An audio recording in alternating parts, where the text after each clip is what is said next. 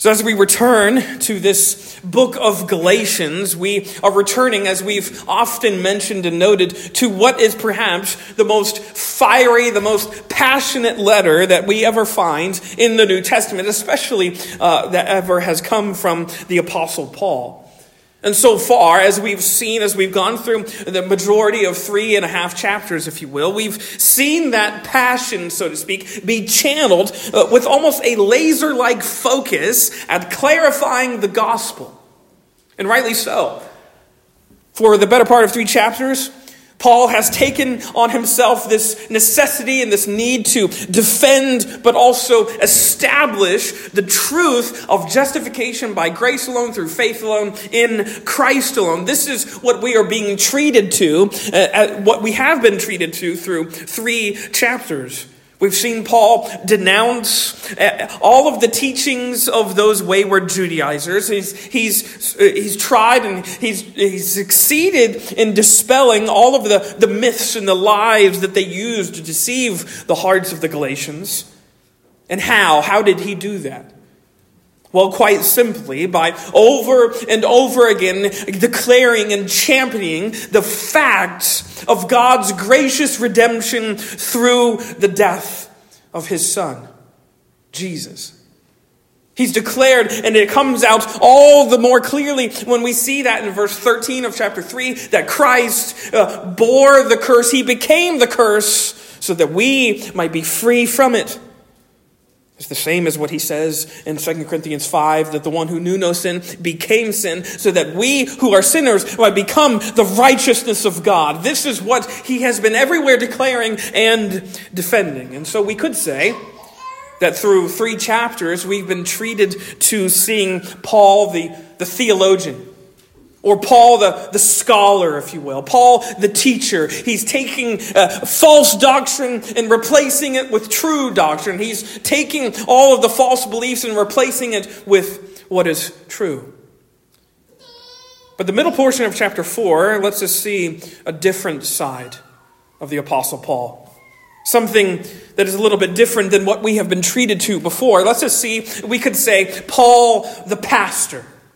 As we start in verse number 8 and read down through verse number 20, as we're going to look at this morning, we get a glimpse of the depths of Paul's care and his concern for the souls of the Galatians. You'll notice a shift. He shifts from this very powerful, very sort of doctrinal rhetoric, so to speak, to this meaningful and very personal appeal to the Galatians themselves, as he refers to them in verses 12 and 19 as his brothers and his little children. He's endearing himself to these whom he loved, which again lets us see what drove Paul to write this letter in the first place. What motivated Paul to dispatch and publish this letter called Galatians in the first place. As we've noted before, Paul was not out to sort of save his reputation. As he says back in chapter 1, verse 10, remember what he says there? For am I now seeking the approval of man or of God? Or am I trying to please man? If I were still trying to please man, I would not be a servant of Christ. This has nothing to do with my approval rating, with my reputation with other men. That's not what drove Paul. That's not what moved Paul to put pen to paper, so to speak. What moved him was only the reason of the gospel. The gospel at this time was on the line. It was at risk of being lost. It was at risk of being abandoned. It was at risk of being rejected. And this Paul, this preacher of the gospel, has been entrusted to preach the good news about God's Son by God's Son himself. And he never hid the facts that this was the most important thing in his life. As he says in Acts chapter number 20, he says, I do not count my life of any value, nor as precious to myself, if only I may finish my course in the ministry that I received from the Lord Jesus to testify to the gospel of the grace of God. Nothing else mattered to the Apostle Paul. He lived and he breathed the gospel and he preached it so passionately and so fervently, because I think he knew that he was the one who needed to hear it the most. He was the chief of sinners that the gospel was addressing. And he also defended it with his very life because he knew that it wasn't his. The gospel was not Paul's. It wasn't any other man's. This gospel is from God. It's about God. And it has to deal and it concerns with nothing else but the truth of God himself. But the point is, as we approach this particular section, Paul's heart was not just for the Galatians to know a bunch of stuff. He wasn't out for just a lot more head knowledge in the midst of the Galatians' lives. He didn't want them to just know these doctrines, so to speak. His heart was for sinners. His heart was for these people themselves and their lives. His heart was for their souls. And that's why he was writing and preaching as he did. Because he knew their souls were on the line.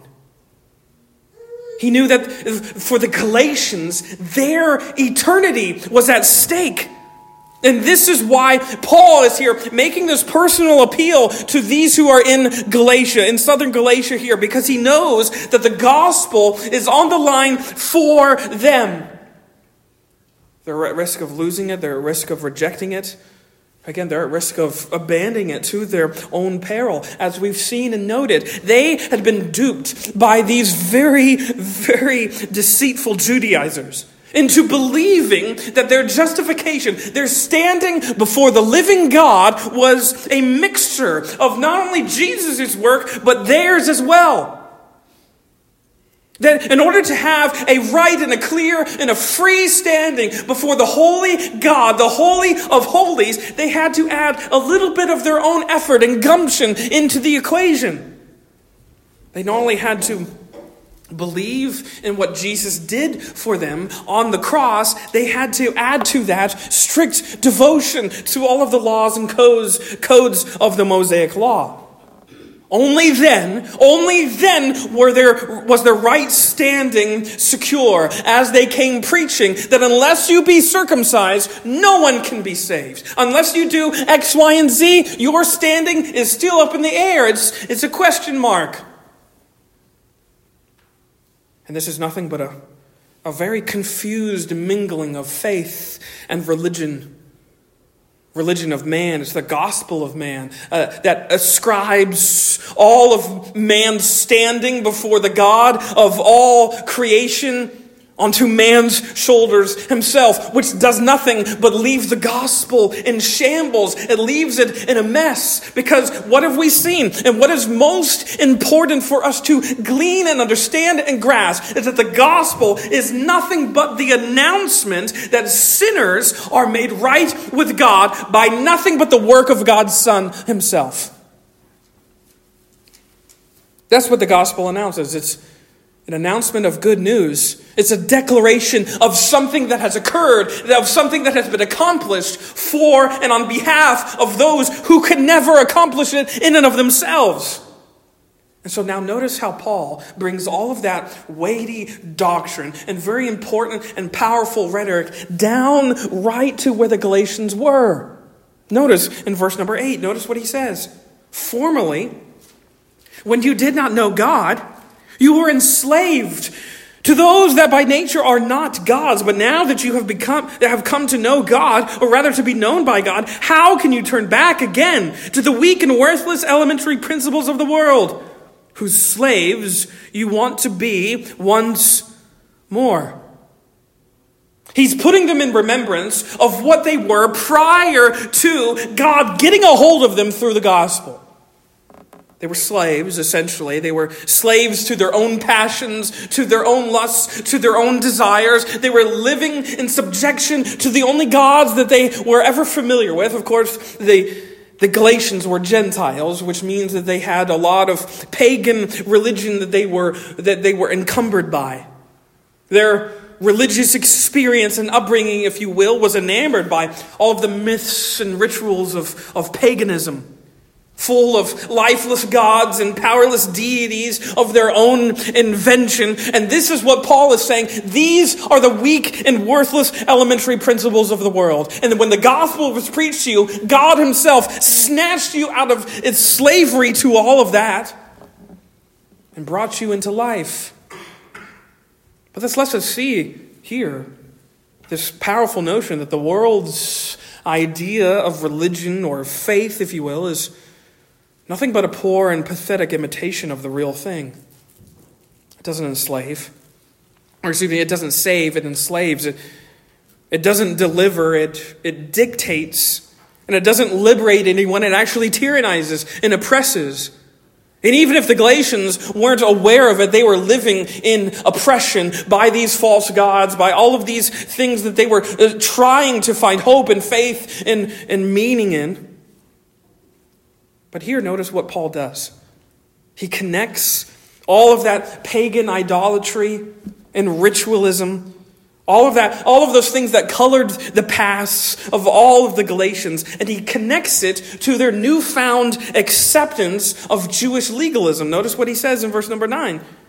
But now that you have come to know God, or rather to be known by God, how can you turn back again to the weak and worthless elementary principles of the world, whose slaves you want to be once more? You observe days and months and seasons and years. You notice what he's doing. These days and these months and seasons and so on and so forth, they are a reference back to all of those festivals and ceremonies and those things that they were supposed to keep as prescribed by the law of Moses. That's what he's referring to. You can sort of see already here that the Judaizers had been successful in getting their doctrine into the churches in Galatia and saying that, yes, you have to do these things, and they were starting to practice them. But notice again, verse 9, because what did Paul compare their pagan ritualism to? He says it's nothing but worthless elementary principles of the world. And if you jump back to verse 3, notice what he says. In the same way also, when we were children, we're enslaved to the elementary principles of the world. You notice what he's just done?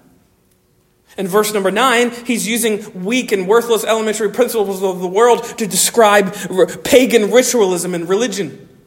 In verse number 3, he's using that same phrase, the weak and worthless elementary principles of the world, to describe the law of Moses. This is an alarming connection, because he's describing both in the same manner. And of course, we have to stop and think. Paul is not meaning to suggest that the law of God is no better than paganism. That's not what he's saying. As he says in Romans chapter 7, the law is holy and good and righteous. But of course, as he says to Timothy in 1 Timothy 1:8, the law is good if one uses it lawfully. The point is, as Paul is here trying to say, that using the law itself and all of these codes and all of these things and check boxes, so to speak, as a means of justification is not at all what it means to use the law lawfully. Enlisting this code of rituals and rites and sacrifices as a way to be made right with God is nothing but a scheme of Satan, who always twists and perverts the truth, that so long as you're checking the right boxes and doing the right amount of thing and having enough effort put forth on your part, then you'll be right. See, if you're hoping to be made right with God Almighty, the regulations of the law aren't going to help you any more than the rituals of paganism. That's Paul's point. Both are inefficient. Both are ineffective at bringing you into right standing with God. And so therefore, as Paul has just declared, by embracing all of these deceitful doctrines of the Judaizers with all of their legalism and all of their codes, the Galatians had simply traded one form of slavery for another. That's what he says in verse number 9. Whose slaves you want to be once more. You were enslaved, and then the gospel freed you, and now you're wanting to go back to slavery again? They were putting themselves back into bondage. It was almost as if a prisoner is going back into the cell and closing the cell doors on himself. That's the image that Paul is presenting to these churches. You're putting yourself back into chains. And I think this is why Paul is so fired up. And indeed, I think this is why Paul says, as he says in verse number 20, that he's basically at his wit's end. Look at verse 20. Notice what he says.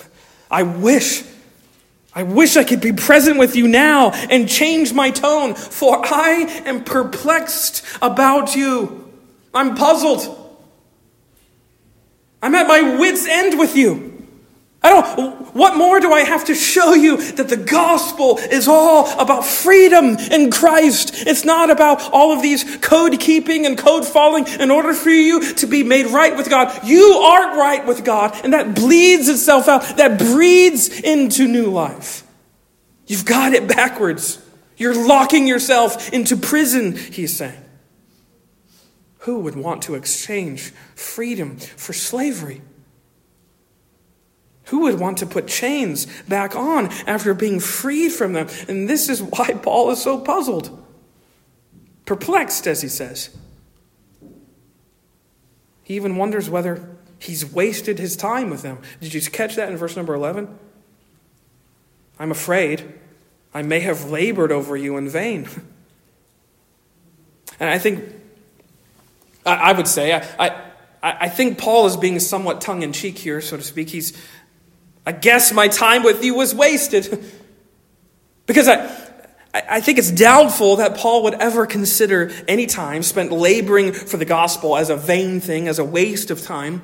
But I think by the same token, I think he's trying to jar the attention of the Galatians so that they might see that they are at a real crossroads. They are at a legitimate crisis of faith. And Paul is trying to get their attention to see exactly that. You are at a crossroads of what you say you believe. Do you believe that you are made right by what you do? Or do you believe that you've been made right as a free gift of the word, of the promise, of the gospel? And I think this is why Paul reminds them of how they came to faith in the first place. Notice again, he appeals to their past. And as one who knew it, look at verse 13. You know, he's reminding them, remember those days when I was with you? You know it was because of a bodily ailment that I preached the gospel to you at first. And though my condition was a trial to you, you did not scorn or despise me, but received me as an angel of God, as Christ Jesus. What then has become of your blessedness? For I testify to you that if possible, you would have gouged out your eyes and given them to me. He's jogging their memory back to those early days on the very first missionary journey. The very first missionary journey that he and Barnabas went on, Acts chapter 13 and 14, when they went into southern Galatia. And as he says there, Paul clarifies that his initial visit with the Galatians was a trial, to use his words. It was a trial to the Galatians. It was a burden on them. Apparently, as he says here, he had developed some sort of bodily ailments, which had made his time with them somewhat of a burden that they were now having to care for and deal with this very sick preacher. Some scholars believe that this ailment that he refers to is the same thing as his thorn in the flesh from 2 Corinthians chapter 12. While others have theorized that he had come down with a really bad case of malaria, which forced him to adjust all of his travel plans. And that's kind of a silly debate. We don't really know what he contracted here. But regardless, Paul is telling us quite clearly, his plans were changed. He wasn't intending on making it into southern Galatia, but because of his sickness, he did. And he brought the gospel to them because of it. Whatever his affliction was, God was using it so that Paul could bring the gospel to these who were in Galatia. And it resulted in this gospel being preached far and wide. It resulted in Christ being received so readily by these who did not know him. And Paul reminds them, you received me warmly, as he says in verse number 14. And though my condition was a trial to you, you did not scorn me or despise me, but instead you received me as an angel, as Christ Jesus himself. Instead of turning away this foreign preacher from a place that you weren't very aware of, this weak and sickly and very unimpressive man, they welcomed him as an authoritative representative of God himself. That's what occurred. And in fact, they were so blessed. Paul reminds them, remember how blessed, how happy you were when I was with you, when I was visiting with you? He says, you were so blessed by the presence of God, by the preaching of the gospel, that you were ready to pluck out your own eyes as a demonstration of your love and affection for us. And again, I don't think Paul is being literal here. As he says, if possible. Hey, I think he's using a little bit of hyperbole to emphasize his point, to magnify. This is how fond you were of me. This is how close we had grown together. Through the preaching of the gospel, through the reception of the Holy Spirit and of grace, we had grown to this amazing family of God. And you would have been willing to do anything. Anything for me, even if it meant gouging out your own eyes, which is what intensifies what he says next in verse 16. Have I then become your enemy by telling you the truth? You see what Paul has just done? He's emphasized this point to get the Galatians to remember how fondly and how welcomingly they had embraced Paul in those early days. That way they would be forced to reckon with how distant they had grown, how withdrawn they were now, how standoffish they were treating him now. What gives, Paul basically says. What gives? I was your friend, I was your beloved friend and preacher, but now you're treating me as an enemy. And this lets us see it gives us a glimpse at just how effective those false teachers were, at how effective those Judaizers were at turning the Galatians against Paul himself. They had successfully sort of sweet-talked their way into being favored and admired by all of the congregations in southern Galatia. But as Paul is going to go on to say, they're not being honest with you. Notice verse 17. They make much of you, but for no good purpose. They want to shut you out, that you may make much of them. Paul doesn't pull any punches here. He's calling out these teachers for exactly what they were. They are narcissists, he says. Quite clearly, quite simply, these teachers that you are fawning over, that you are just eating up all of their teaching as if you're at this buffet on a Sunday afternoon, all of that, they're feeding you narcissism. They were persuasive, yeah, they were convincing. They gave everyone the impression that they were invested, that they cared, that they had the Galatians' well-being in mind. But as Paul is here saying, that's not at all the case. That phrase, make much, is a phrase that is suggestive of their zeal, of their eagerness. And so Paul is here saying they appeared to have a zeal for you, to have an eagerness for you. They appeared as if they were wanting the best for you. They were doting on you like a courtship. They appeared as if they were wanting everything the best for you. But for all of their zeal, for all of their eagerness, they were nothing but wolves in sheep's clothing. As Paul is here saying, they were zealous for no good purpose, other than their own gain, other than their own advancement. That's what Paul is here pulling away the curtain saying, these Judaizers, they don't have your best interest in mind. They're nothing but a bunch of silver-tongued preachers who had used their charisma to earn your trust so that they could be propped up, so that they could be empowered. They had maneuvered their way into their lives only to then lock them up from hearing the truth. Notice that's what Paul says. They want to shut you out. They want to lock you in to being forced to only resorting to them in order to get answers. Basically, the message of the Judaizers was, Paul's a liar, Paul's a heretic, Paul's unorthodox. Don't listen to Paul. We are the truth tellers. Listen to us. We have all the answers. You see what that does? It's locking the Galatians out of actual reception of the truth. The only thing the Judaizers were zealous for was the attention and the admiration of the Galatians. They were zealous for themselves, Paul says. They didn't care about souls. They didn't care one lick about the eternity of the Galatians.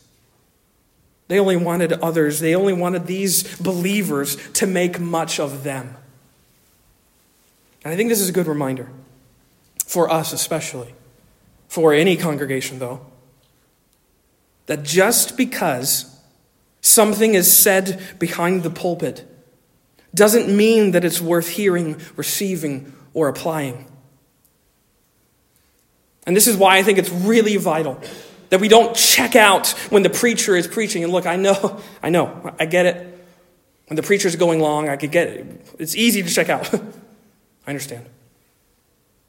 But I think we often gloss, and I think Paul is letting us see here just how important it is.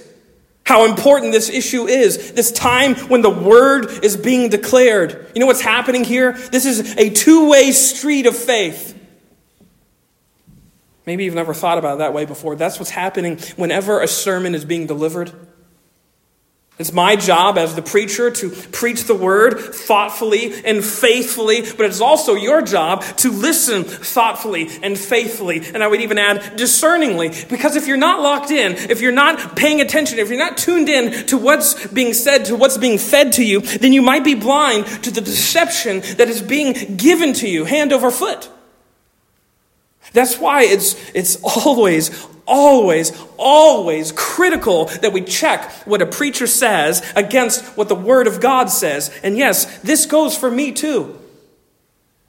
I don't stand up here as this person who says, yeah, listen to me and only me and don't listen to anyone else. Listen to God's Word. I don't have any authority of my own. All my authority is borrowed. My authority is on loan from God himself, who, when I step behind this thing and I prepare these sermons and deliver them to you, I want you to see that it's not me, it's not my words, it's not my articulation, it's not my eloquence, it's God's words. That's the authority. That's the standard. Check it against that. And if it doesn't line up, call me out.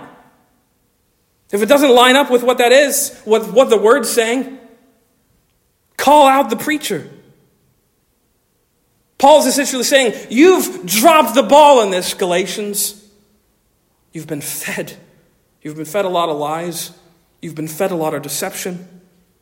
You see, the Judaizers had positioned themselves as the sole, the primary authorities for the Galatians because they wanted the Galatians to make much of them. But their teachings were not only unbiblical, but they were just self-interested. Self-focused. Notice the contrast, as Paul has just clearly described how narcissistic, how self-absorbed the Judaizers were and what they were preaching. It sounded good and it sounded nice, but really what was at the core is that their own gain. And notice how Paul describes his own ministry on behalf of the Galatians. Notice verse 18. It is always good to be made much of for a good purpose, and not only when I am present with you. My little children, for whom I am again in the anguish of childbirth until Christ is formed in you. You see, whether Paul was physically with them or not, the good purpose of the gospel would prevail, would carry on. Why? Because the work of the gospel was not dependent upon Paul's presence, but upon the Holy Spirit's presence. And because actually it wasn't even really Paul's work, this whole thing was God's work. Because Paul wasn't the point, Christ is. And he's saying, it doesn't matter whether I'm with you or not. The gospel can still be advanced and be furthered. It doesn't matter about me. See, Paul's words show us just how at odds he was with the Judaizers themselves. Their intentions and their motivations could not be more opposed, could not be more contrary to one another. And again, this is what he makes clear in verse 19 with that very illustrative picture. My little children, for whom I am again in the anguish of childbirth until Christ is formed within you. It's a very provocative image, is it not? This is the only example in all of Paul's letters where he uses this term of endearment, my little children. You'll find it in the epistles of the Apostle John, but this is the only time you'll find it in Paul's letters, which I think lets us understand just how much he adored these believers in Galatia. They were his children. But this whole ordeal has put him in such torment that he compares it to the anguish of childbirth, which is a very, very striking image. And it got me to thinking, I've had a couple weeks to study and ponder and reflect upon what is Paul talking about here. I couldn't help but think about my own experiences of being in the delivery room with Natalie, watching all three of my kids be born into this world. Truly, I would say it might sound cliche, but I would agree it's a true cliche. That's life's greatest miracle. Seeing a life come into this world like that. And it's hard to describe the feeling, especially since I'm the dad, and dads aren't very helpful in those rooms other than saying, good job. But I was there, I got to be there. It's incredible to be there when your son or daughter is born. At that exact moment, when the whole room just becomes this frenzied rush of just pain and emotion and people running everywhere and concern and nerves and tension, and it's all balled up into one. And then yet, none of that seems to matter once that little one is in your arms. All the pain and all the agony and all of the noise just seems to just fade. As you stare into the eyes of another life, of another soul that is staring back at you. I always remember when Lydia was born, she was born with just these piercing coal black eyes, it felt like. It was like she was staring into my soul. And then at that moment, you are made to think, man, I can't imagine doing life without you. I've just met you, and I can't imagine life any other way. Maybe you're wondering what all of that has to do with the Galatians losing their faith in the gospel. Why would Paul use this picture of the anguish of childbirth as an illustration of his love for them? Well, I don't think he's just trying to pull on their heartstrings or play with their emotions. I think he's expressing the depths of his care for them, for their very souls. Because I would say this, that besides the cross and besides a battlefield, I would say a delivery room is the ultimate scene of self-sacrifice here on this earth. Moms, I applaud you. You go through all kinds of pain and agony and inconvenience, to say the very least. But yet all of it is worth it because that's how much you love your little one. So much so that you willingly go through it all over again. And similarly, Paul says the same thing. I've agonized over you. I've grieved over you. And I'm ready, he says, I'm quite ready and quite willing to agonize over you all over again if that's what it means for Christ to be formed in you. That's how much I care for you. That's how much I care for your souls. He had given them everything. He had poured out his soul on their behalf, all so that they might be free from sin and from death and from darkness. And his only desire, his deepest desire, was for these churches were to become as free in Christ as he was. That's what he means back in verse 12, where he says, brothers, I entreat you, become as I am. I want you to be free in Christ. He wasn't out for himself. He wasn't zealous for applause or acclaim or accolades. His supreme concern was for souls to be free. This is the heart of the gospel. This is what lies at the heart of this good news. The fruit of the gospel is always a life and a heart that is focused on others. Lives that are consumed and that are centered on the gospel of Jesus are lives that are oriented towards the needs of other people, not just self-serving and self-absorbed and self-interested lives. It's others and self-sacrificial lives. This is what Paul is getting at in Philippians 2 when he's urging the Philippians to have the same mind that was in Christ Jesus. Namely, the mind and attitude that considers the needs of others as more important than your own. And the point is that this is what moms do in delivery rooms. And this is what Jesus did on the cross, and this is what the gospel does in our lives. Paul was preoccupied with giving the gospel to others. There was nothing more he could do for souls who were facing eternity other than to give them the good news that they were free in Christ because of what Christ had done and accomplished. Nothing else mattered. And this is why Paul was so absorbed, and indeed we could say consumed with this message of Christ crucified. I decided to know nothing among you except Christ and him crucified. And he was so stubborn on that he resisted the urge to preach anything else.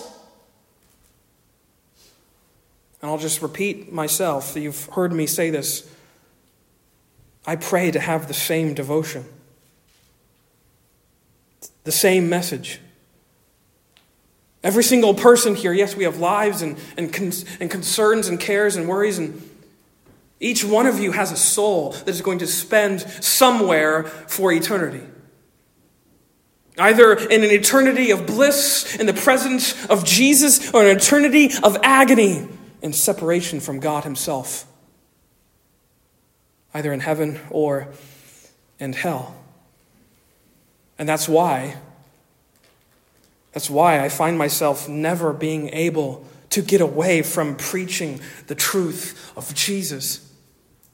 I don't want to know anything for you or by you except Christ and him crucified. Similarly, I pray to have that same resolve till my dying breath. The old preacher, Richard Baxter, he put it this way: I preached as never sure to preach again, and as a dying man to dying men. That's a helpful, I think, rhetoric to come into the pulpit with, to approach any sermon with. That everyone, not to scare you, is at some stage of dying. As soon as you're born into this life, you are dying. And when I stand here before, I'm a dying man preaching to dying men and women. And I tell you this morning that there is only one way to be free from death and sin and darkness and hell and the grave. And that is to be free in Christ. The one who absorbed all of your pain and wretchedness and agony and sin and darkness on the cross himself. The one who became the curse for cursed ones like you and like me. That's what dying souls need to hear the most. That's the only message that sets dying souls free. It's Christ alone. It's what he has accomplished. It's what he has endured. The eternal one dying so that we might live. The Christ of God enduring all of that agony so that we might be free. This is the message that Paul was consumed in. Not because it earned him popular favor, but because souls were on the line. My friends, the only message that frees you from all the encumbrances, all of the weights of life, from all of the burdens and the woes and the wearinesses and the worries, is the message that in Christ you are free indeed. This is what the gospel declares to each and every single sinner, that in Christ you are free. My friends, enjoy your freedom today. Let us pray.